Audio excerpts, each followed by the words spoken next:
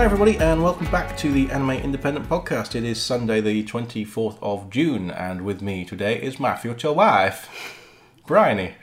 Hi Ross. I was hoping you go, oh hi Mark. But I'm not Mark, so that would be weird. So yes, hello and welcome. Hi, let's hope you've watched The Room or you're not going to get any of Ross's bizarre references there. Everyone's seen The Room, it's wonderful. Well, this is, we had the pilot podcast last week and we're doing something a bit different this week. Obviously, we have Bryony on here. We'll go through the latest news. I think there's 5 items on the docket there. And then we're going to talk about some new animation with Ancient Magus Bride. We're going to talk about some classic animation with Ulysses 31. And Blaze Blue, the new game came out. I'll talk briefly about that. You can read the full review on the website. And then we're going to discuss a couple of Bryony's specialist subjects. Some board games. Some board games indeed. Card games, actually. Cardboard games, yes. The very same. So let's rush through the news. What do we have coming out now then? Black Clover is coming from Sony on August the 6th. This has had a bit of a backlash, actually. A lot of people have been very unhappy because Hunter x Hunter hasn't been announced, but Black Clover is coming on August the 6th, as released by Zavvi. I did actually have a little chat with the people at Fetch, and they weren't supposed to be announcing it until the week after. So a slight cock up there. I didn't even know Zavvi still existed. Yeah, they're still just an online store now. All right. So, yep, they posted it. We caught that, and then I spoke to Fetch. Fetch told me that it was supposed to be announced the following week, and that it come out early. And then the next day, lo and behold, they gave out the official press release, because everybody knew already, so why not? So, oh dear. But this is another shonen show, which is a young teenage show. It's all about magic, and it's set in a world where everybody has magic abilities except this one chap. And it's produced by teen action powerhouse Studio Pierrot, which is Boruto, Tokyo Ghoul. And it's overseen by the same director, Tatsuya Yoshihara, who did Monster Musume, and series composition by Kazuyuki Furuyasu, Girls Last Tour. So, anyway, that's coming out soon. If you're a fan of those kind of shows, this is coming from Sony, who seem to be releasing pretty much, as far as I can see, some of the biggest shows of this sort of genre, because they've done My Hero Academia, which I looked at last week, and that will be coming soon. Moving on to something slightly cuter and more designy, Genki Gear have released some new t-shirt designs, and you can see all those on our website. We have a nice little gallery of all those on there. Bryony, you tend to wear more colourful t-shirts than me. I do. Any interest in anime t-shirts? Because I've not seen you wear one yet. Not yet. You haven't bought me one yet. So if I buy you one of these, there's a very cool little cook one, which I might get you. And there's another one about magic spells in a dungeon. Oh, and Jetpack Unicorn. Any of these appealing? I'm not really into unicorns. Okay. Everyone else seems to be. I grew out of them around age 10. Okay. You know, nothing beats She-Ra's unicorn. Well, what we also have is a I'm Full of Bad Ideas t-shirt. That might be more I'd for be one for me. offended if you if you bought me that. Okay, that might be more one for me then. How about this one? This very cute Voodoo Gingerbread Okay. chef cook t-shirt. Yeah, that's quite cool. Yeah, okay, so there we go. A couple of cool ones in there. One with Kawaii Kittens, which is some sort of cereal t-shirt thingy. And then we also have, oh yes, this one's quite good. Your obsolete tech confuses me. Yeah, I like that one. Yep, okay, so there we go. That's got yellow in it. Your favourite. And got pictures of all things that remind me of the joys of the 90s. Yes, and for me, the joys of the 80s and even earlier. Even one of these floppy disks is really old. Yeah. I remember those, the old, is it BBC computer discs? Yeah, the old super floppy disks before they became little 3.5-inch things. Or was it 3 1/4? I don't recall. But anyway, some new stuff coming out from Genki Gear. Check out genkigear.co.uk for those. Also, Bandai is asking for some feedback on their Little Witch Academia game. And if you check out the website, there's a trailer there, a link to the actual feedback form. But it looks like Bandai may be contemplating making a sequel, but they want your information. But it was very good. Is that a normal thing for companies to ask for feedback? No, it's very like unusual. That? No, I thought I'd not heard of it. I wouldn't have chucked it in the news if it hadn't been pretty unusual. And again, I went with Mr. Seb of the Anime Network to interview the directors behind the actual anime series, and you can read that on the Anime Network. So that's all very interesting. I watched the first episode and fell asleep. Yes, didn't seem to be your cup of tea, did it? So interestingly, it probably would be my cup of tea because I'm a massive Harry Potter fan. There's no reason I wouldn't like that. I was just tired. Okay, well, we'll try again sometime. But if you fancy giving Bandai some feedback on that game, follow the link on the website. It's all there. And also, a new series landing on Netflix on June the 30th. This is Fate Extra Last Encore. Now, this is based on the Fate Extra games, which were on the PSP and PS Vita, released by P-Cube, set on the moon, as I recall. And you can find a lovely trailer, which I had to really try and dig up off of YouTube. And yeah, it wasn't very easy, but I did manage to find the original Japanese trailer, so you can go and have a look at that and see what you're in for. Then two more stories. So we've got Xseed Games have announced London Detective Mysteria. Now, I found this quite interesting because it's a visual novel game. I don't think you've ever played a visual novel game, have you? No, how? It's like a story game and you choose the options. It's like a choose your own path adventure story. I used to do those back in the 80s in a book form. Okay, well these are in game form, and this is based on the children of famous detectives and literary characters. So you've got the children of Sherlock Holmes and Watson, you've got Miss Marple's niece, and you have the nephew of Lupin, Arsène Lupin, the French thief. He was the inspiration for Lupin III, and there's a Studio Ghibli film based on him. So there's that it looks sounds like quite interesting. I think I'd quite like that. Well, I'll see if I can get us a review code, but it does look pretty cool, and it's coming out for the PC and the PS Vita. So Vita lives. That should really be a hashtag. Despite Sony, the PS Vita still lives. And lastly, there has been some news from Manga Entertainment. They have released a new trailer showing the sort of plain clothes version of the Ghost in the Shell standalone complex collection. They did a big £150 super release of everything to do with Ghost in the Shell, and that came with like art books and interviews and very interesting things, but a bit expensive for some people. You can now pre-order this. It's just the first and second season, but it's on a nice slipcase, lovely graphics, and that will be about £34.99. I think the official price is 50 quid. But it is a beautiful series, very, very well animated, just confusing as all hell. Because it's full of techno gibberish. It's like watching Star Trek on speed. Okay, I'd probably fall asleep in that. Yeah, it's got a fantastic opening for the first season. Is it dubbed or? It'll be dubbed, yeah, and subbed. So you've got your choices as far as that goes. So that is the news, and the only thing on the website that is of note in terms of what I didn't discuss last week is our review of BlazBlue Cross Tag Battle. This takes in the American anime style animation RWBY, which it seems that Arc System Works are a big fan of, and Persona 4, which everybody should be a big fan of, Under Night in Birth, and of course BlazBlue. And you can read the full review on the website, but needless to say, it's pretty damn cool. You can see the trailer on the site, so you can see how the game plays. Got a nice little gallery down there, and you can read my detailed thoughts on that. But it is a pretty cool fighting game. And again, not really your kind of thing, is it? So I think we will... Nope, but I quite like that outfit for some cosplaying.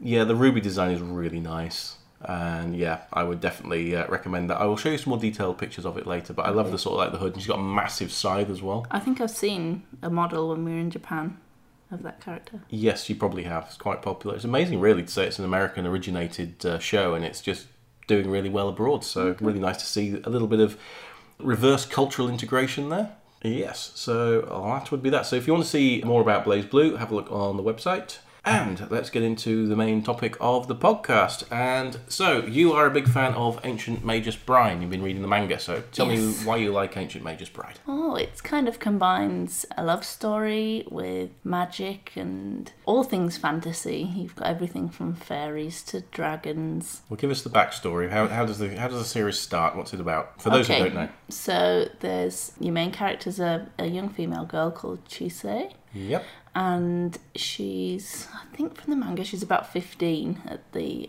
beginning of this story. And she's had a tough upbringing. She was a rather unusual child. Her mother died. And she was passed around various family members to take care of her, who ultimately found they couldn't because of weird things that she would do, which later turns out that it's to do with the fact that she is what's known as a slay beggy. Although she possesses supernatural powers. In the anime, I noticed that they call it a slay beggar because it didn't really use beggy so much, did they? So but it reads as slay beggy. It does, yeah. It's slay beggy. Interesting that the animation slightly mispronounces it, but yeah. But at the very beginning of the tale, she finds herself being sold at auction and bought by an ancient mage, a very tall, I want to say fellow. Yes, tall fellow. Guy with like a ram's skull for a head. Yeah. And Elias Ainsworth, I believe his name is. Yes, or Elias, I think. Okay. I don't know. We probably read it differently, don't we? Because you're reading it as subtitles. So he has brought her to be his apprentice mage, but also to be his future wife. Oh, there you go. I don't have to pay for you. That's great. So And I'm one up on him. He pays £5 million for her as well. yeah. She starts the story not understanding that the odd things that have gone on through her childhood were due to her actually having these magical abilities. So it's a story that tells of how she realizes the stuff that's caused her so much heartache in the past is actually something powerful that she can use. And although the concept that this guy has gone, right, you're also going to be my wife, is also quite frightening for her at the beginning, but eventually it does turn into a love story.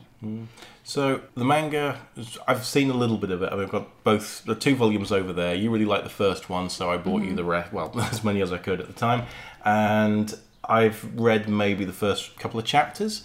So the anime seems to take its time, because we watched the anime today. That is a direct adaptation of the manga, and so you're more of an expert than me, is what I'm trying to get at. It's really true to the manga. Yeah. There's a little more detail in the anime, things that you find out about her background, stuff that you don't see in the manga. I'm only on the 3rd volume of the manga at this point, and I feel that I don't want to go ahead with the anime. I want to read the manga because I do find it difficult to read a book after I've seen it on TV. It kind of loses its suspense and magic. But so how did you feel the show sort of represented the characters? Were they true to what you had in your head in the way they sound and the way they move and the sort of the direction? Did that kind of bring the thing to life for you? There were some things that were really true, like the way you look at it in the manga. One of the things that's quite odd is this skull's head that this ancient mage has is sometimes drawn as a completely realistic ram skull, and then other times it's drawn in a really simplistic cartoon way. And you understand why that happens? No. Okay, so it's all about tone. So if you look at one of the scenes that happened in the anime, and it's only because I've seen a lot of anime, so you tend to pick these things up, but when he takes her into the bathroom and washes her, so she has to strip off in front of him, and she's like, oh god, you can't do that, and he's got kind of like the cartoony face. The reason for that is because it's supposed to be seen as comedic, not to be seen as creepy or threatening. So if they'd have drawn it with his eyes glowing and sort of like, get in there and I'm going to wash you. Is that because you can't really show emotion on the face of a ram skull? And so you do skulls notoriously not. No, I didn't understand that. Yeah, I thought it was some kind of lazy artistry. No. But they carried that over into the anime. It's all to do with tone. It's to suggest something that is not necessarily that inherent because, as you say, there's no expression on his face unless he's using his magic human face. There are things that happen in this anime, and again, I'm quite new to it, that could, taken out of context, be seen as quite threatening and quite controlling. And had it been drawn a certain way, that's how you could interpret it. But I think because they've drawn it in a comedic way, it's to say, no, this is a light tone thing. It's not supposed to be threatening. It's not going to be a creepy old man. Whether or not people will take it the way it's intended, that's up to them. But that seemed to me to be the way they were playing it, was to say, well, when we do something comedic, whiing could otherwise be seen as being something quite untoward or nasty, let's just keep it light, and that's what that was doing. I mean, I thought the thing that was far more scary were the fairies in the first episode, which was sort of calling her my darling and trying to take her out to the forest and doing weird things and trying to get her to go to fairyland. You see that quite often. You generally think of as fairies as pretty, you think of them, you think of Tinkerbell when you think of fairies, but actually in quite a lot of different stories, fairies are actually quite nasty, vindictive creatures. You see it in the Labyrinth, where Hoggle's going around and spraying the fairies to kill them, and the character Sarah goes up and goes, oh, they're so beautiful, and it bites her. And same thing in Hellboy. Similar fairies in this. In Hellboy 2, I think they release all these fairies into this auction, and the fairies eat all the people at the auction. So yeah, they can be seen as quite nasty, but it's nice how you've got these different mythologies, and because they do get represented in different ways in different places, you don't really know what to expect. So you don't know if something is nice or nasty, and I think that gives the show a good edge, and it gives it something to play with. We see that at the end of episode 2, actually, where she's abducted by a dragon. Yes. And in a very quite scary way. And you actually find out that the tone of that completely changes after that, and the relationship with the dragons is quite nice and sweet. The one thing that I didn't like about the anime is that I had to read the subtitles. Right. And Not really the anime's fault, to be fair. I found that. But when you read the manga, you read it in English, and it's a story set in England with English backdrops. They're living just outside London, and it seems very British.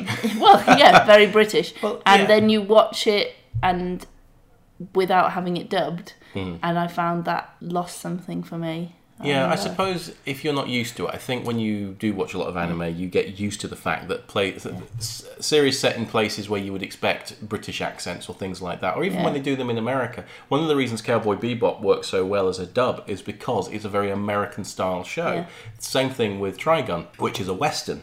Set on another planet, but it's both Western in tone, but it's also Western in terms of placement. So certain anime lend themselves to it better than others. I think, but it feels right to watch an anime that's set in Japan, to watch it in Japanese and watch the subtitles because it's Japanese language and so on. But then to watch something that's English where all the characters are English, and then to watch it in Japanese and have to adjust the way you're consuming it, I guess, is the way you look at at that it. point what you're seeing visually doesn't quite match up with what you're hearing. Well, I mean, obviously that was less jarring for me, but one thing I really liked about it was the amount of detail and the Britishness of a lot of it. So they're out in the West Country, so that's made clear quite early on. You look at the sort of bricks that the house is made of, and you get a few close-ups of that, and it's the kind of light-coloured brick you would get in a country farmhouse style thing. And there were beautiful images in Series 2 at the beginning of the London skyline. Yeah. Well, just to explain that is that we accidentally started season 2 because I just went to the first episode that came up on Crunchyroll, but that was season 2, not season 1. So I realised that because I've read enough of the book to think, well, hang on a minute, this seems a bit weird. So we found the right series, and even there were really nice pictures of London when they're walking down the streets, and it has a very British feel. You saw the Shard in London, so it's very modern London. So they've not set it back to London in the 80s or anything like that. There's a lot of modern architecture there, and they've mixed the new and the old very well.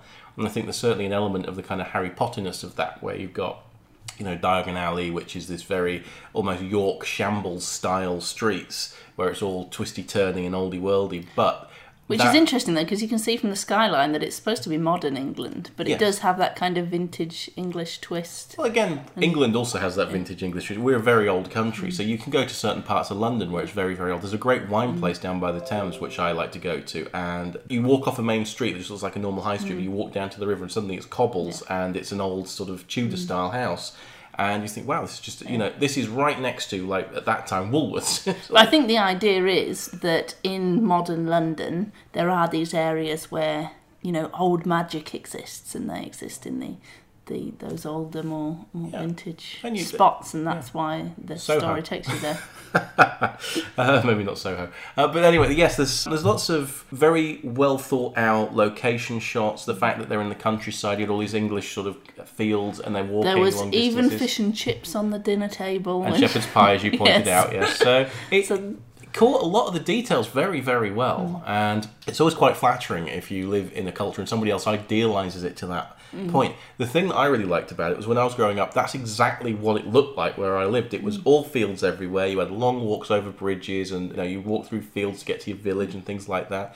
And again, York's not too dissimilar. Once you walk along the river and you get to the countryside, it's got these sort of long walks and little bridges and things. How unusual is it to find a manga or anime set in England?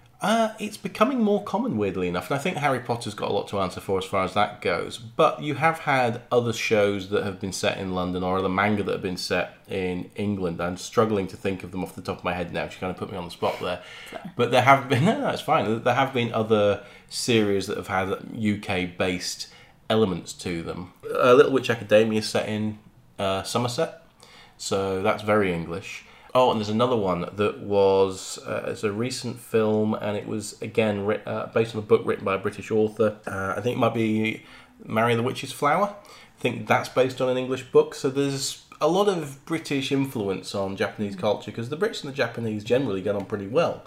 And as we've always said, that Japan culturally is like we were maybe 30, 40 years ago in terms of the way people are with each other, sort of manners. Let's say the manners. Yeah, they do have a very manners-based system, whereas theirs is based on the honour system, ours is based on the class system. But there's links between the two, and I think they look at British society. Because you look at Japan, it's a very unique looking country. I mean, you've now been through it, so when we go through the more countryside parts of it, and I know you haven't seen the south in the way I have, but sometimes when you're on train, you're going through and you see like the rice fields, and they're huge, but they're very, very straight. Not like in England where all the fields are quite windy and, you know, odd shape. It's a patchwork sort of style in England. Whereas in Japan, it's all straight lines, very organised, very well thought out. And England, we just kind of got a wall that might wander all over the damn place, but that's the border wall for that particular field. So I think they look at England as kind of like a mirror universe version of Japan in a way, because we've got the countryside elements, we've got the agricultural. Except they're somewhat behind us and therefore doing everything better because they've learned from our mistakes. Well, like the train system in Japan, that is based on the propaganda of the British train system. We always made out that our trains run on time, and it was a British thing to have locomotives. And you saw in Ancient Magus Bride where they're at the train station, and that's a very British-looking train station. But the Japanese based theirs on what they thought ours was, not the actuality of it. So they ended up with this amazing, efficient train system, and they run it almost militarily. Whereas we tend not to, because that's not really our culture. As anybody who's ever tried to get a damn train can tell you. I've got loads of really funny train stories, but I'm not going to those now. But getting back to the point of Ancient Magus Bride, I felt the setting felt very legitimate. It felt very authentic, and I liked it for that. And I could watch that show just to see the depictions of life in England, so I'm probably going to keep watching it and soak all that in. I found that. Don't you do that thing when we're not together and you skip 3 episodes ahead, and then I go, let's watch Ancient Magus Bride, and you go, oh, well, I've already seen it. I promise I won't do it with Ancient Magus Bride, but I do not make that promise for other things. Now that I'm working from home again, it sometimes I need the company when I'm doing design work, but anyway, you're quite safe there, because I can't watch subtitle stuff and work at the same time, so if it's not dubbed, you're safe. Okay. And this isn't. So, yes, Ancient Magus Bride, really good series so far, and again, we're only 2 episodes into it, but I think there's plenty there to watch and enjoy, and I'll certainly look forward to watching more, and I've got the books just over there, so... It seems to have a lot of fans, actually. There was 2 amazing cosplayers, weren't there, at the MCM? Oh, yeah. 2 really, really couples good. have done it really well. Yeah. But do you think there's the potential that it might come out dubbed in the future? Oh, somebody will release it over here. Your most likely candidates, well, usual 3, I suppose. I'd like to see MVM get it, but I have a feeling that's the sort of series people are going to want special edition for, so it might go to one of the other 2. But we'll see. I'm sure it's not far off. I'm sure an announcement will come out at some stage if it hasn't already. I can't think it was on MVM's slate. Certainly, it would have popped into my mind if it was. But yeah, it'll be along at some point. Bearing in mind, Ancient Magus Bride not that old, and Black Clover I think is a year or 2 old, and that's only just been announced. So usually you got a couple of years. So I'd say it's about due. So one thing that is not due and has been with us a long time, we'll move on to the next anime that I forced you to watch, and that was Ulysses 31, which was one of the very first cartoons I remember as a kid. Teddybugs being one of the others. Oh, and Gatchaman. I wasn't born yet, so... no, you weren't born yet. So this is 1981-1982 show. It is based on Greek mythology. The mech designs are by Studio New, who worked on Macross. So any Macross fans out there, the Odyssey ship is just... I love it. I don't know what you thought to it, but it looks like a giant eye. Yeah. And that's the ship. And the detail on it is just... When you think they hand drew that, because it looks so sort of CGI... Just even the way it just flies through space, it's just a cell that they're just moving. I think CGI is a bit of a stretch. No, I thought it did. I thought it had all the detail you would expect from something that's been 3D modelled, and it had lots of very. It did look more 3D than most of the stuff like that out of the 80s. Especially when the ship's moving and they've got the parallax scrolling, so you've got the parts of the ship are moving faster than other parts of the ship based on their proximity to the camera, and I really thought that was very, very clever design, and I'm sure it's appeared in animation before then, but for me as a kid, it seems like a lot of it was based on Star Wars, and in fact, looking this up, I found a bit of trivia where the Cyclops in the first episode is being defeated by Ulysses. They used the snow battle from Star Wars, the music from that, in the anime, and then got sued for it, so whoops. So yeah, a bit too close to Star Wars there, flew a bit too close to the sun, like another myth.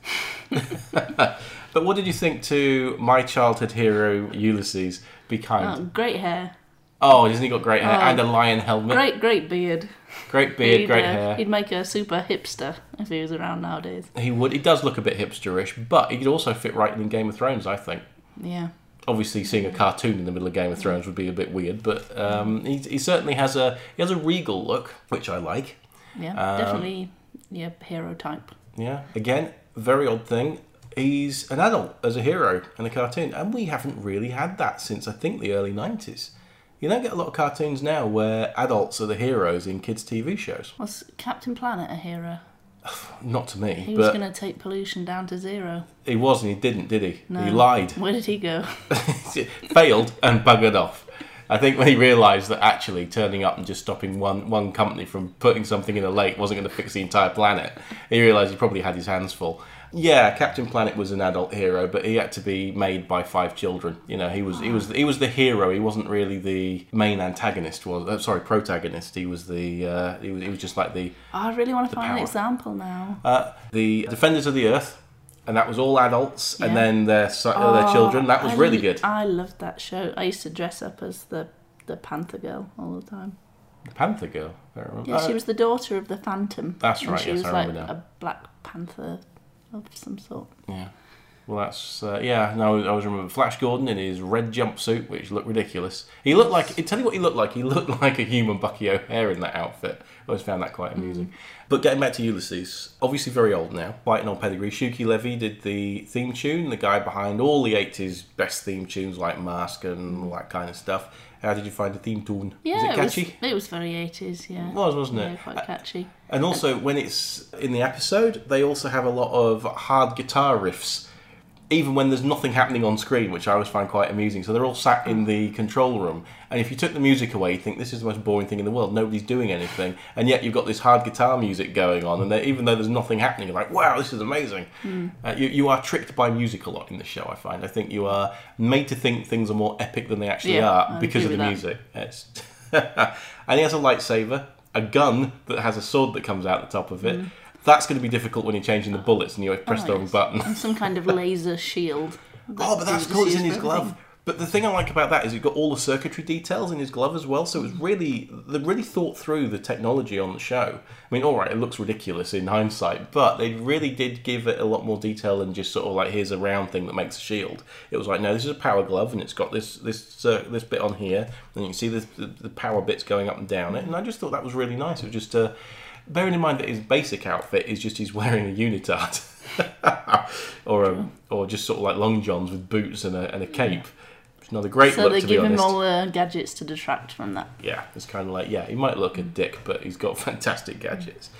But I quite like the funny little robot character. Yeah, although it bugs me that it's an emotional, cheeky chappy little robot which doesn't sit with all your other robot characters from TV shows. Well, which all wish they had emotions. Well, we discussed this. T-Bob from Mask had emotions, and then you have other characters like Scooter in bloody GoBots. You know, you always have the best mate robot type character, and I thought that this one, like I say, is not that annoying actually. And when you think about it, it's quite cute. He reminded me of the monkey out of Aladdin.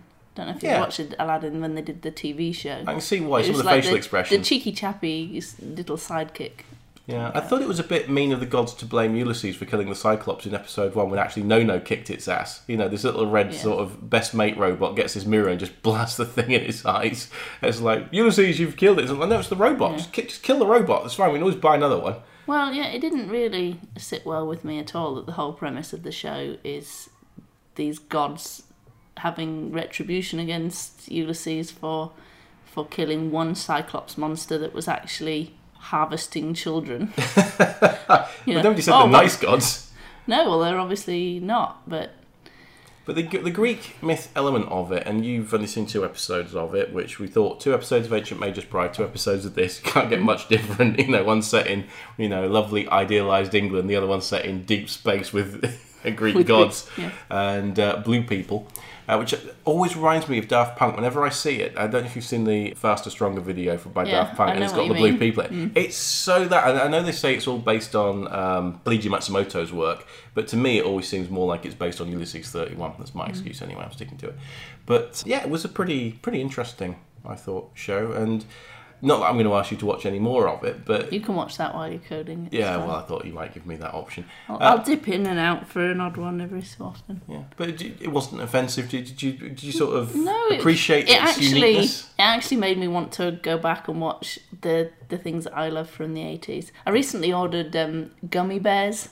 Oh yes, I remember that. You got all of that complete collection. And I've got Dogtanian. They were my two favourites as a kid, so it kind of makes me want to go back and watch those and see how they've held up to the test of time. It's strange when you go back. I mean, things like Willy Fogg, that was always a classic. And the true test will be one day when we force our children to watch these shows, and we're going to be so upset if they hate them. Yeah, they probably will hate them, to be fair. I mean, there's some classics that I've found, like Pole Position, which nobody remembers, but it only had like 7 episodes, but it had a kick-ass theme tune, another Shuki Levy classic. This is the problem with 80s cartoons. They're terrible, objectively. I mean, Transformers is a terrible cartoon. I'm a huge Transformers fan, as everybody knows. But even I can look at that original cartoon. Apart from the first 3 episodes, the rest of it is just so crap. I mean, the stories are just awful by any level. There's like 1 or 2 that stand out as being quite good, but the rest of it, and there was about 70 plus episodes of this, and when like 5 of them are any good, it's like, yeah, this is not good. But I think the theme tunes trick us into thinking that the cartoons are better than they were, because Prince Valiant had an amazing theme tune, an epic theme tune, but you watch the cartoon now and it's so stilted. It's like, yeah, this isn't as good as I remember it being. Pirates of Dark Water, another good one. Jason the World Warriors. So I just thought it'd be nice for you to see something that I'd grown up with, as sort of what originally kind of sparked my interest in cartoons and things. And it was interesting that the ones that really caught my imagination were usually Japanese co-productions. So Mysterious Cities of Gold, which was a staple of my diet as a kid. Again, I think I must have watched all of that from start to finish when it was on. I remember that one. Yeah, the Golden Condor and the... I wasn't hugely into it, but I think I must have watched a few. You were probably just about old enough to remember that one, possibly. But they did a new series of that with the same characters just further on in time, and I missed it, but I wish I picked it up so I can see it on eBay. This Ulysses, is it a new release? No, this one's been out for about 10 years, I think. It was back when they started releasing classic TV shows like Dungeons and Dragons and things like that, and this is just one that came out, and it's Fox Kids, so it was probably being shown on their satellite channel, just because they had the rights to it, and they decided to release it on DVD, and sad old farts like me went and picked it up to go, oh, this I remember this being awesome. But, I mean, Battle of the Planets was originally a Japanese show that was edited for the international audience, and so when I got to being about 13 and I was introduced to Ranma, it was a very interesting experience. So I just thought it'd be nice for you to see something from my childhood that's turned me into the mad bastard you know today. And I'm marrying, Thanks. so well done. So let's move on to some board games, more your wheelhouse, I feel. Yeah. You've been playing some new stuff, and I've been playing it with you. So let's talk about the Custom Heroes game that you introduced me and Tom to the other night. Tell us about Custom Heroes. Okay, so this game is what you'd refer to as a card crafting game. So this means you're playing with cards, but you're going to modify them throughout the game. So one of the frustrating things is during the setup, you have to take every single card and put it into a plastic sleeve. So when you've done that, and I think 3 hours later. Yes, about 60 or so cards, I think that you do that too. You're then ready to start. You then have these kind of transparencies that have different modification powers. So you start with your base cards and... Well, you get 10 each, don't you, to start with? Yeah. Okay, so it's what you call a trick-taking game. So you Okay. play a round, which is also referred to as a trick. And the idea is you want to be the last player to be able to lay down cards, and that means you take the trick. To be able to play cards, you may need to modify them. So you use your clear modifications to insert them into the card in order to try and win the trick. But the thing is that those modifications then stay with that particular card for the whole game, so subsequent future rounds. So Okay, so just in a nutshell, you've got cards 1 to 10 in value, and to play around you have to put in a certain number of cards. So you might put in 2 2s, and the next player has to put But in... you haven't got 1 to 10. No, I'm just Yeah. saying, but they're shuffled and you get a selection. But then you have to play, you might have 2 2s and you decide you're going to play that, and then the next person would have to play 2 cards of that value or higher. And you keep going around until people just can't play and they have to pass, and when everybody passes, the last person to play the cards wins that round. Yeah. So that's the simplest form of the game, but the modifications can change the value of the cards. Because I think when we were playing it, you had some cards that were worth 17.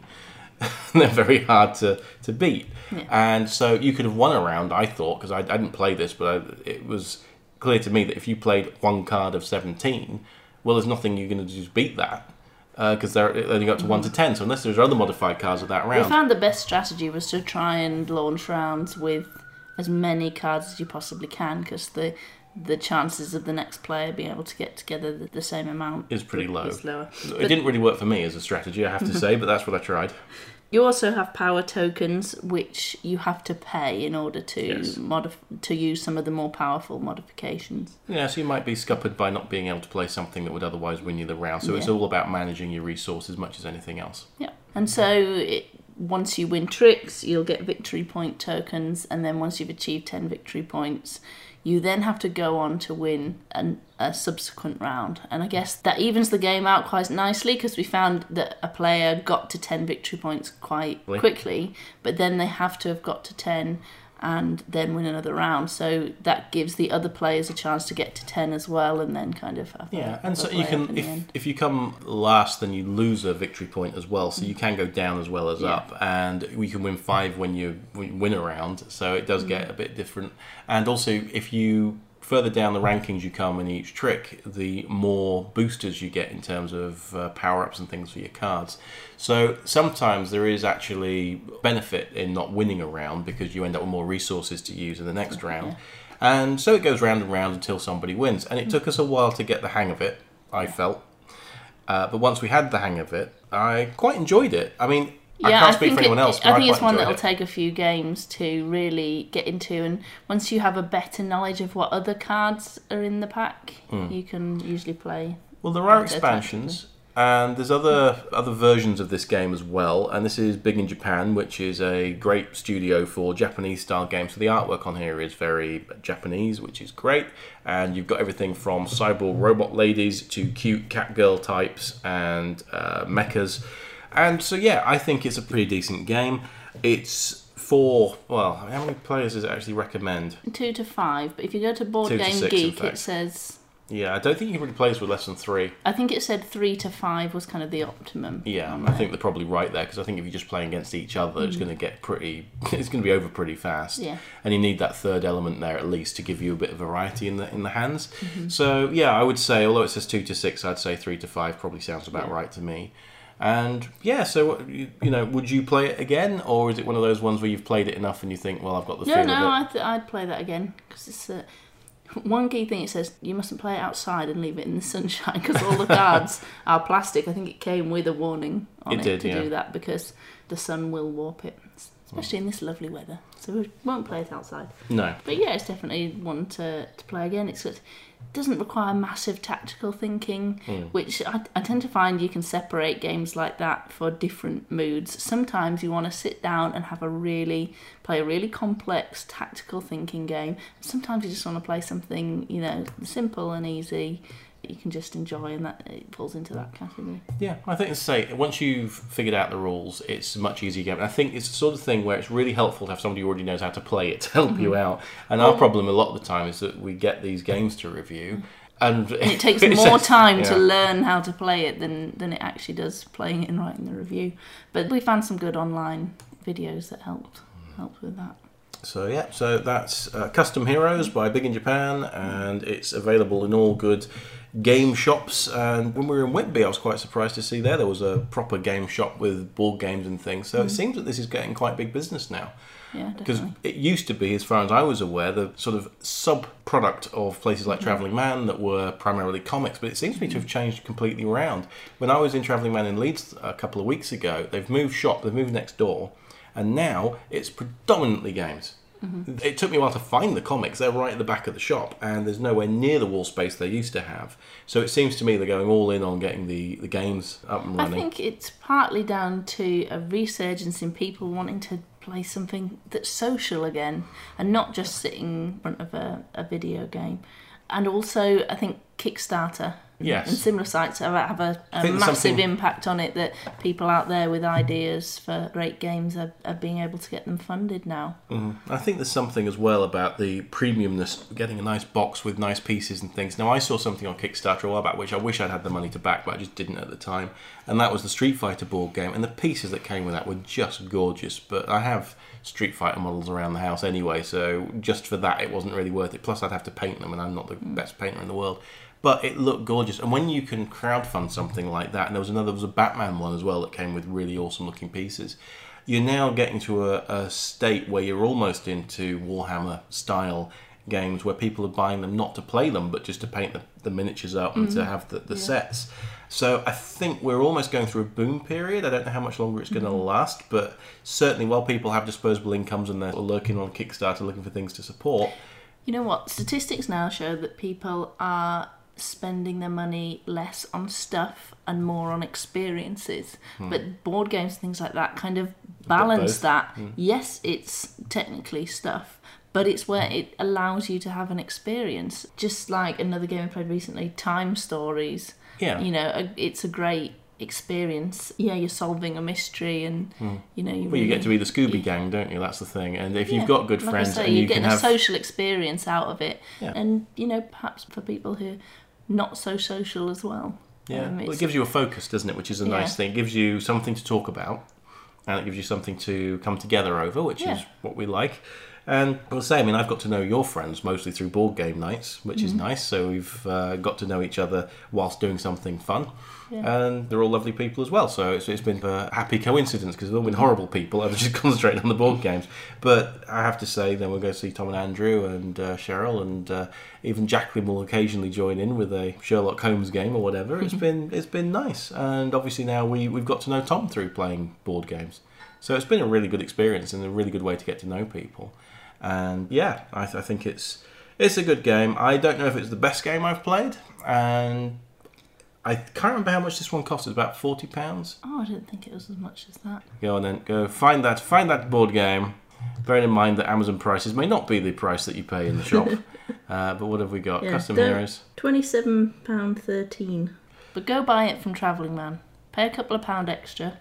Amazon aren't paying any taxes. You know, support your local businesses. Anyway, that's enough of that. So let's call it a day there, because we've been going on for 3/4 of an hour, just over. So thank you very much for joining us all, and we'll be back again sometime in the future. I'm not entirely sure how regular I'm going to make this podcast. I think I'll aim for once a week. If I do that, it's more likely to be me a fair amount, but at least try and drag Brian into it once a fortnight and go from there. Okay, well, in that case, it's goodbye from me. And goodbye from me. Thanks for listening. See you again. Bye now.